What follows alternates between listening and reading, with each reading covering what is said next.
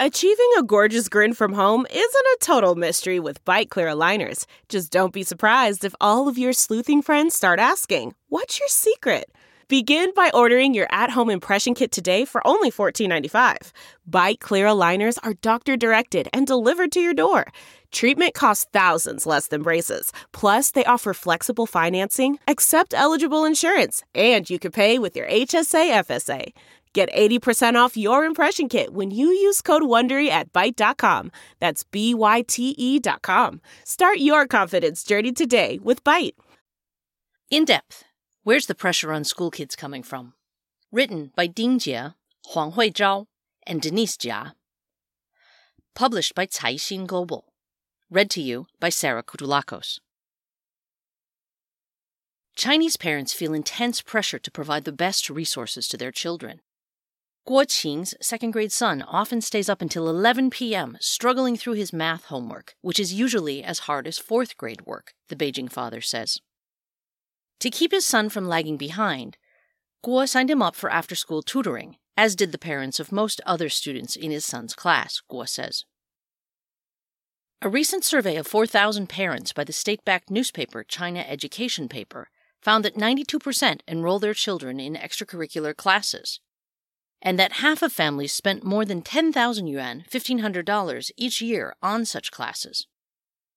The names of parents, including Guo and the heads of tutoring companies, were changed for this article at their request. The term often used to describe this situation in China's education is 内卷, or involution, which means inside rolling, a process of incessant competition from which no one benefits. Chinese parents feel intense pressure to provide the best resources to their children, who in turn must work extra hard to keep up in an educational rat race.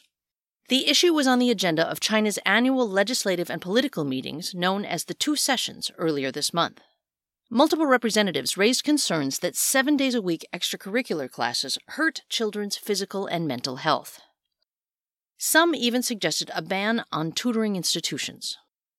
Chinese President Xi Jinping called disorder in the tutoring industry a stubborn malady and vowed to solve the problem in a March 6th meeting with medical and health education committee members attending the two sessions.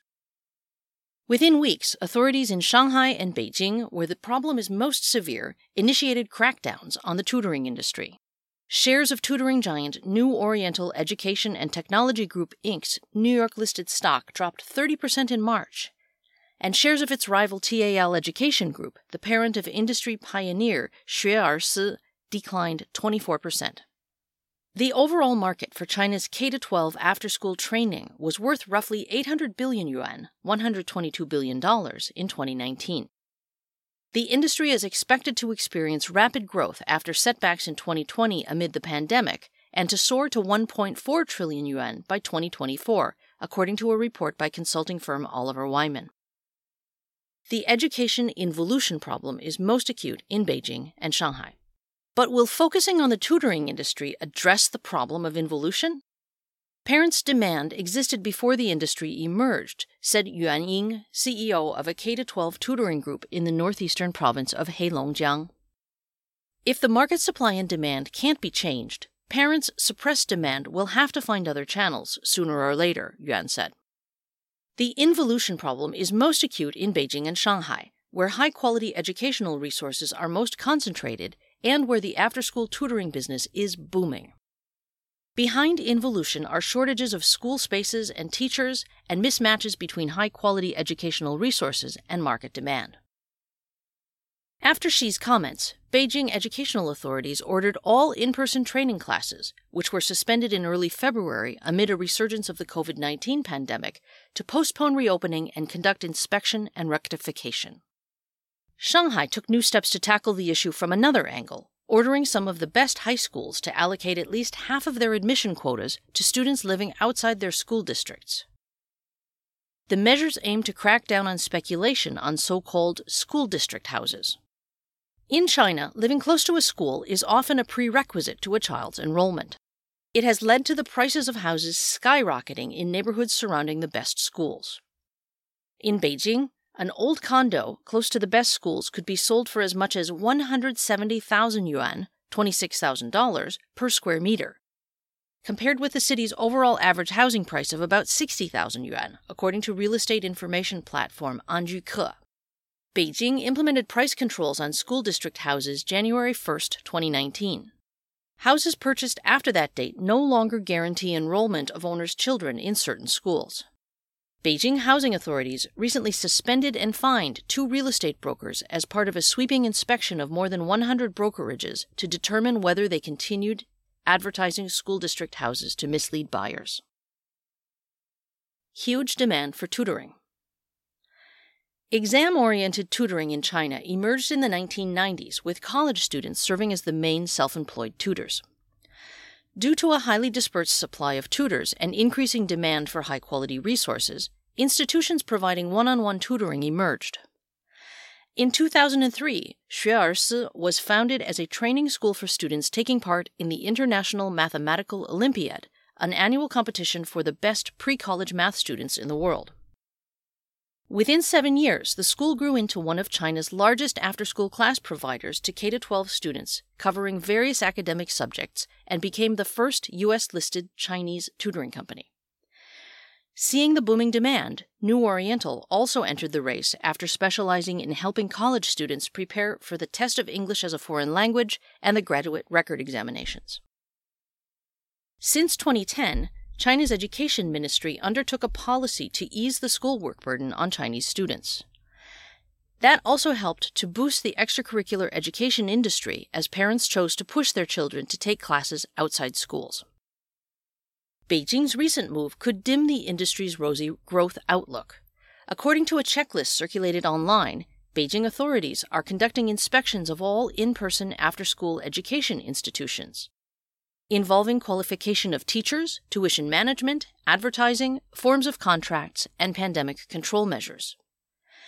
Any institution has to go through 2 rounds of inspections and meet all requirements in the checklist before they can reopen, Chu Feng, chief executive of a Beijing K-12 training company, told Caixin. This round of inspections is particularly focusing on business licenses and qualifications, Chu said. Even if a parent company owns an education service business license, each of its branches and campuses has to pass the checklist separately. For large companies with hundreds of sites, it could take quite some time for full compliance. None of New Oriental's campuses has opened, according to Chu. After Beijing's move, other places will surely follow to varying degrees, said Chen Fang, CEO of a mid-sized education provider in Tianjin.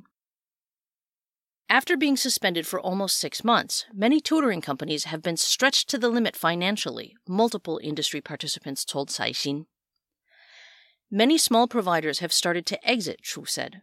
He said he expects a large number of medium-sized players to collapse in Beijing by the end of March under the current policy.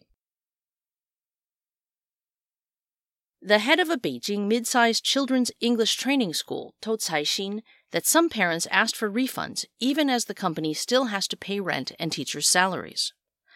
A year's rent for a 300 square meter classroom is about 1 million yuan. The school could have a net loss of 2 million yuan if it stays closed for 1 year, the executive said. Shortage and imbalance of schools. Behind the demand and parents' anxiety is an extreme imbalance of educational resources. A parent of a 4th grader in Beijing's Haidian district, home of the city's best public schools, said her child has been taking extracurricular classes in Olympiad, math, and high school English, aiming to get into one of the 6 best high schools. In 2020, 479 students from the Haidian district were admitted by Peking University and Tsinghua University, the top 2 universities in China. Among them, 90% were graduates from the 6 top high schools. There are 180,000 students set to graduate from middle school in the Haidian district this summer, but public high schools have spaces for only 120,000. To get into one of the top 6 schools, a student needs to rank in the top 2,000 in the whole city, a parent told Caixin. Beijing has been pushing to reform high school enrollment, requiring that the best high schools allocate some admission quotas to students from low-ranking middle schools. But many parents are not optimistic about the plan.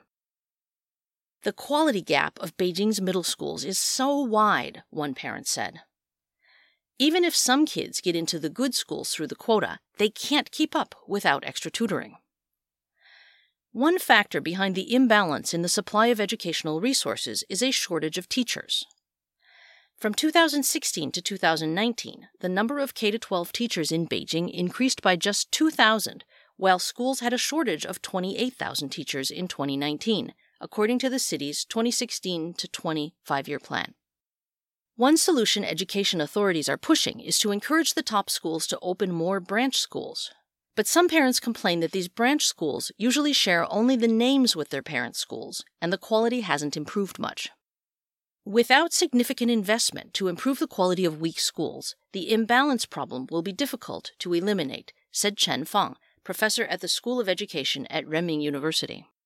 When we need competition in the employment end, but hope to eliminate competition in school enrollment, how can it be achieved? Said Nie Riming, a researcher at the Shanghai Institute of Finance and Law.